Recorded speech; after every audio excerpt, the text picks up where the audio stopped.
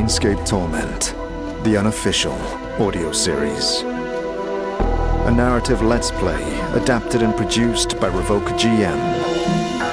Combining in-game audio with additional voice acting through dialogue and descriptions to improve your listening experience. Rediscover the amazing story of the 1999 cult classic isometric video game, Planescape Torment, like you've never heard before.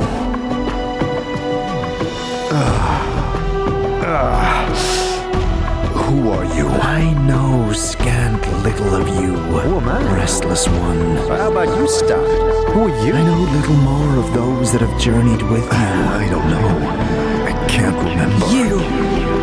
What is it that brings you here? Such as you has left a path many have walked. My love. And few have survived. You wake up on a slab, covered with dried blood and viscera. I woke up in one of the preparation rooms upstairs. to be reborn as you would be a curse. I see you as you are now. What have you become that you must destroy that which keeps me alive and be immortal no longer? You look to Mort, smile, and step through the portal.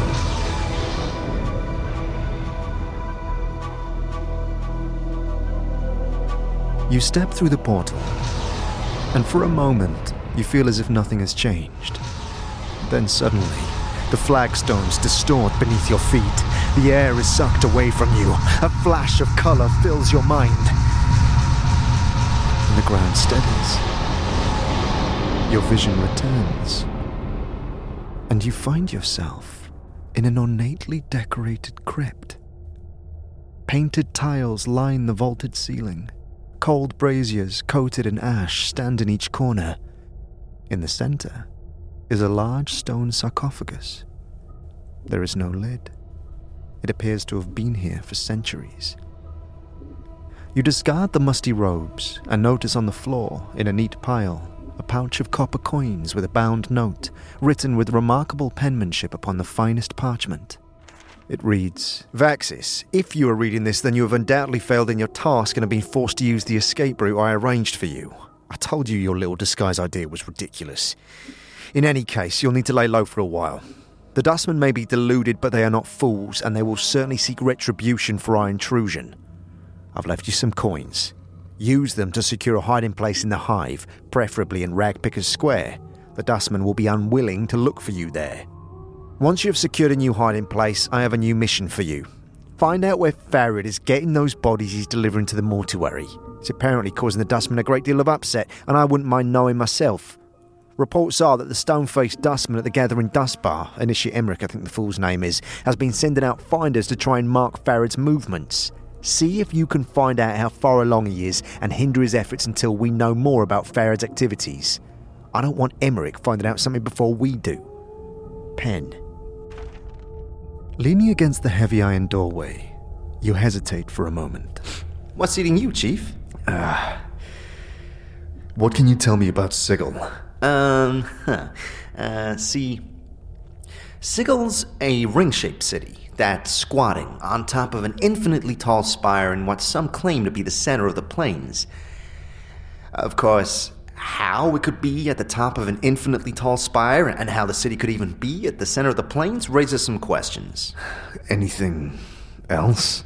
It's called the City of Doors, mostly because there's a lot of invisible doors that lead in and out of it. Just about any arch, doorframe, barrel hoop, bookshelf, or open window might be a portal under the right conditions. It all depends on if you have the key to open it. Again, with the keys. See, I guess the best way to explain it is most portals are sleeping, right? You could walk through them, by them, on top of them, and nothing would happen. Now, every portal has something that wakes it up.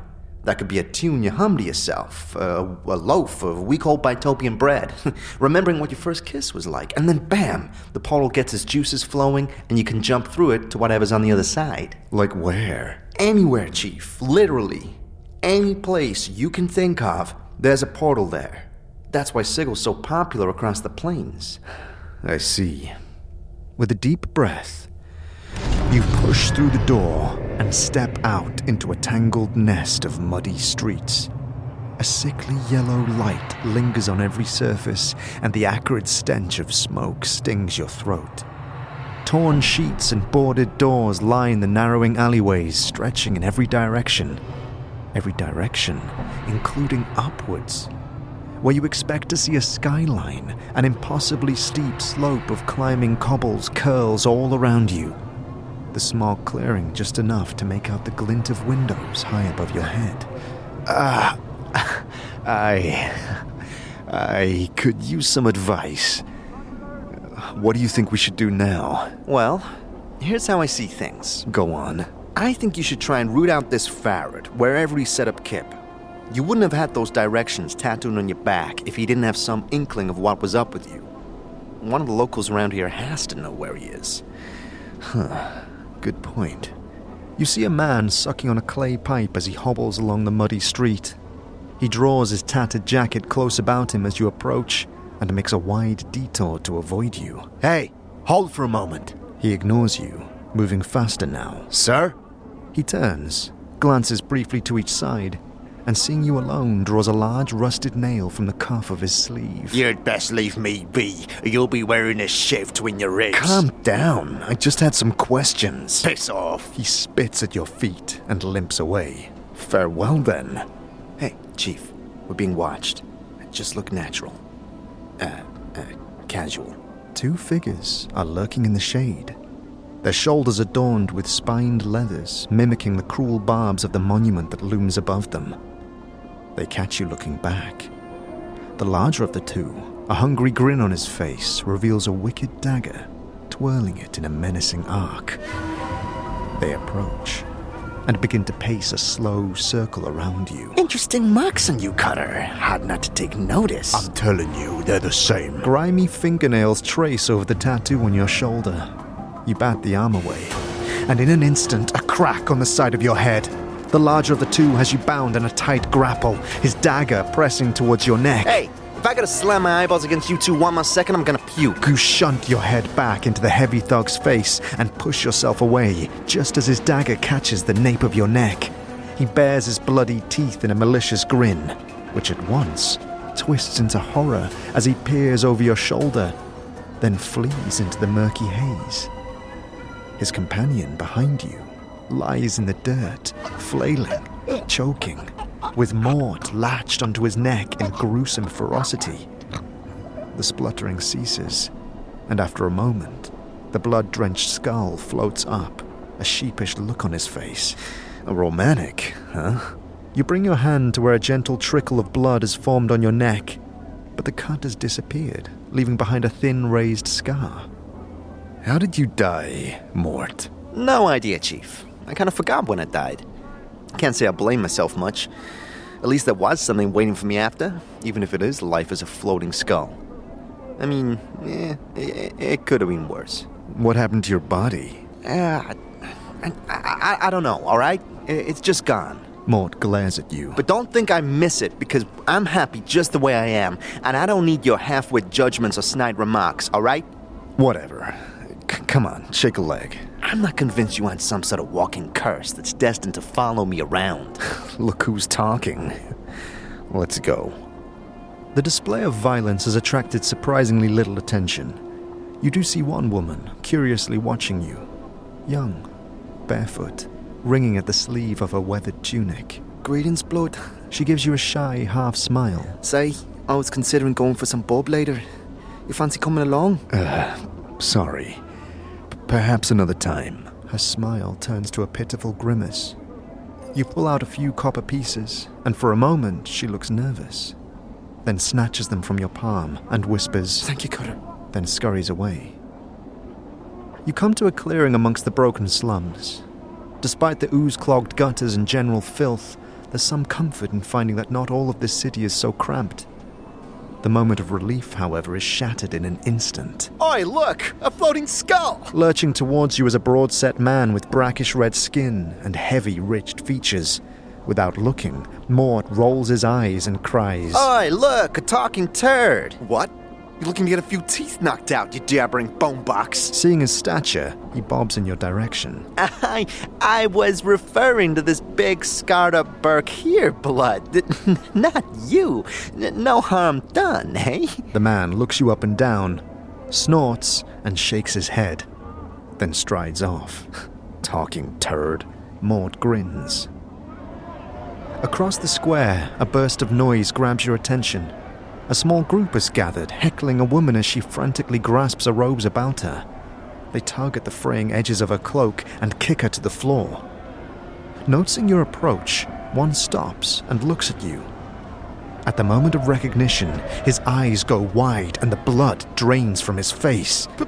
Powers above and below. They said you'd come back, but I didn't believe them. He takes off in a frantic flee, followed swiftly by the rest, leaving the woman wrapped in her rags. Her hair is matted, her complexion dark and worn. She looks exhausted. Burns cover her arms, and her right hand is a fused lump of flesh. It looks melted, like wax exposed to a great heat. Are you okay?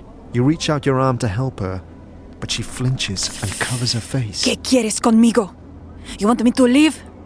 Not leaving this city, so I'm not. I can't. Lo intenté. It's not a city. Es una jaula. A prison everywhere. A prison? Her eyes gleam wildly. There's worlds. There's plains that be sinking sands. Fields, thirsty nettles be sightless words where limbs are given life and hate. Cities of dust whose people are dust and whisper ash. La casa sin puertas de twilight lands. El canto. The singing winds. She tries to sob, but her tears are all dried out. Y sombras. The terrible shadows there be. Where are these places? Where's them places? She flings the lump of her right hand in an arc, gesturing at the cityscape. Aquí. There's all here be. Portales, doors. Here to everywhere. Doors? You're not knowing this? She squints at you, and her teeth start chattering. Ingres, tell you I will. Beware, every space you walk through or touch in this thrice-scarce city. Doors, gates, arches, windows, marcos, picture frames. The open mouth of a statue, the spaces twin shelves. Beware any space bounded on all sides. All these are doors to other places. I'm not sure I understand. Every door has a llave, a key. It does. And with this key, they show you their true nature. An arch becomes a portal. A picture frame becomes a portal. A window becomes a portal. All eager to take you somewhere else. They steal you away. She raises the lump of her right hand as proof. Y a veces, lo que está del otro lado toma parte de ti como un diezmo. And you have one of these keys? No. The keys? Ay, tantas. The keys number as many as the doors of this city. Every door a key, every key a door. Her teeth start chattering again, as if chilled to the bone. And a key is anything. Puede ser an emotion, un clavo de hierro held between second and fifth fingers, a thought 3 times, then thought once in reverse, o puedo ser... It may be a glass rose. So anything could be a key that opens one of these doors? Yes. Her teeth continue to chatter, and she clenches her mouth closed and squints her eyes. Yes. Can't leave. No puedo ir. How did you get here, Ingres? From... She seems to calm slightly, then her eyes glaze and lose focus. Came from a place else from here. Casi... almost a life ago. Hummed a tune by a glade with 2 dead trees that had fallen together. Una puerta brillante opened in the space between the crossed trees. Showed me the city on the other side. I stepped through. Ended here. Why can't you go back? Lo intenté. tried. All doors here lead to other places. She shudders and grips her melted right hand. Went through thrice 10 portals, some a purpose, some accident, none of them right. Can't find a way back. There must be a portal that can take you back. Can't even live here. Esta plaza. And there, el lugar de la muerte behind the gates waits for me. Can't go anywhere in this city. You can't go anywhere. What do you mean? Anything could be a door. Any arch there, any door here could be a portal. Don't know the key. Could get sent to another horrible place. Her teeth start chattering, louder still.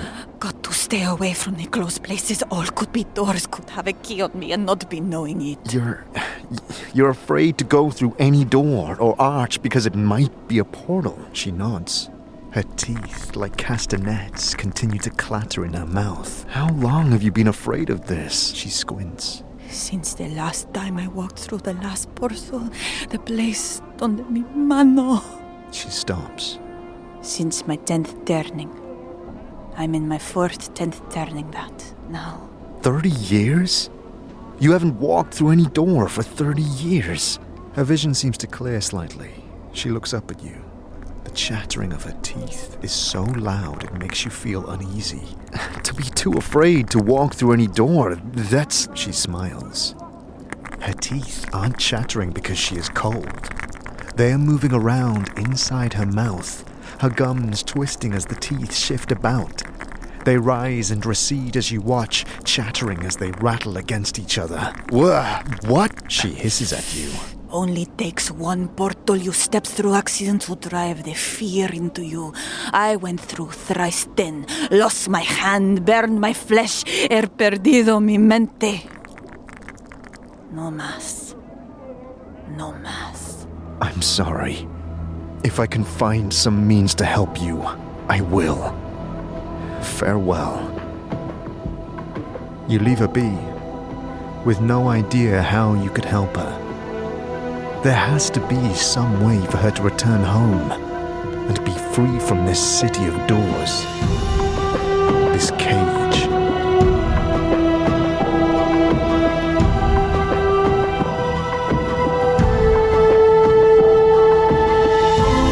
Thank you for listening to Planescape Torment, the unofficial audio series, a Revoca GM production. To support the show and those involved, please consider subscribing to our Patreon or donating via our Ko-fi page. Links to both are in the description.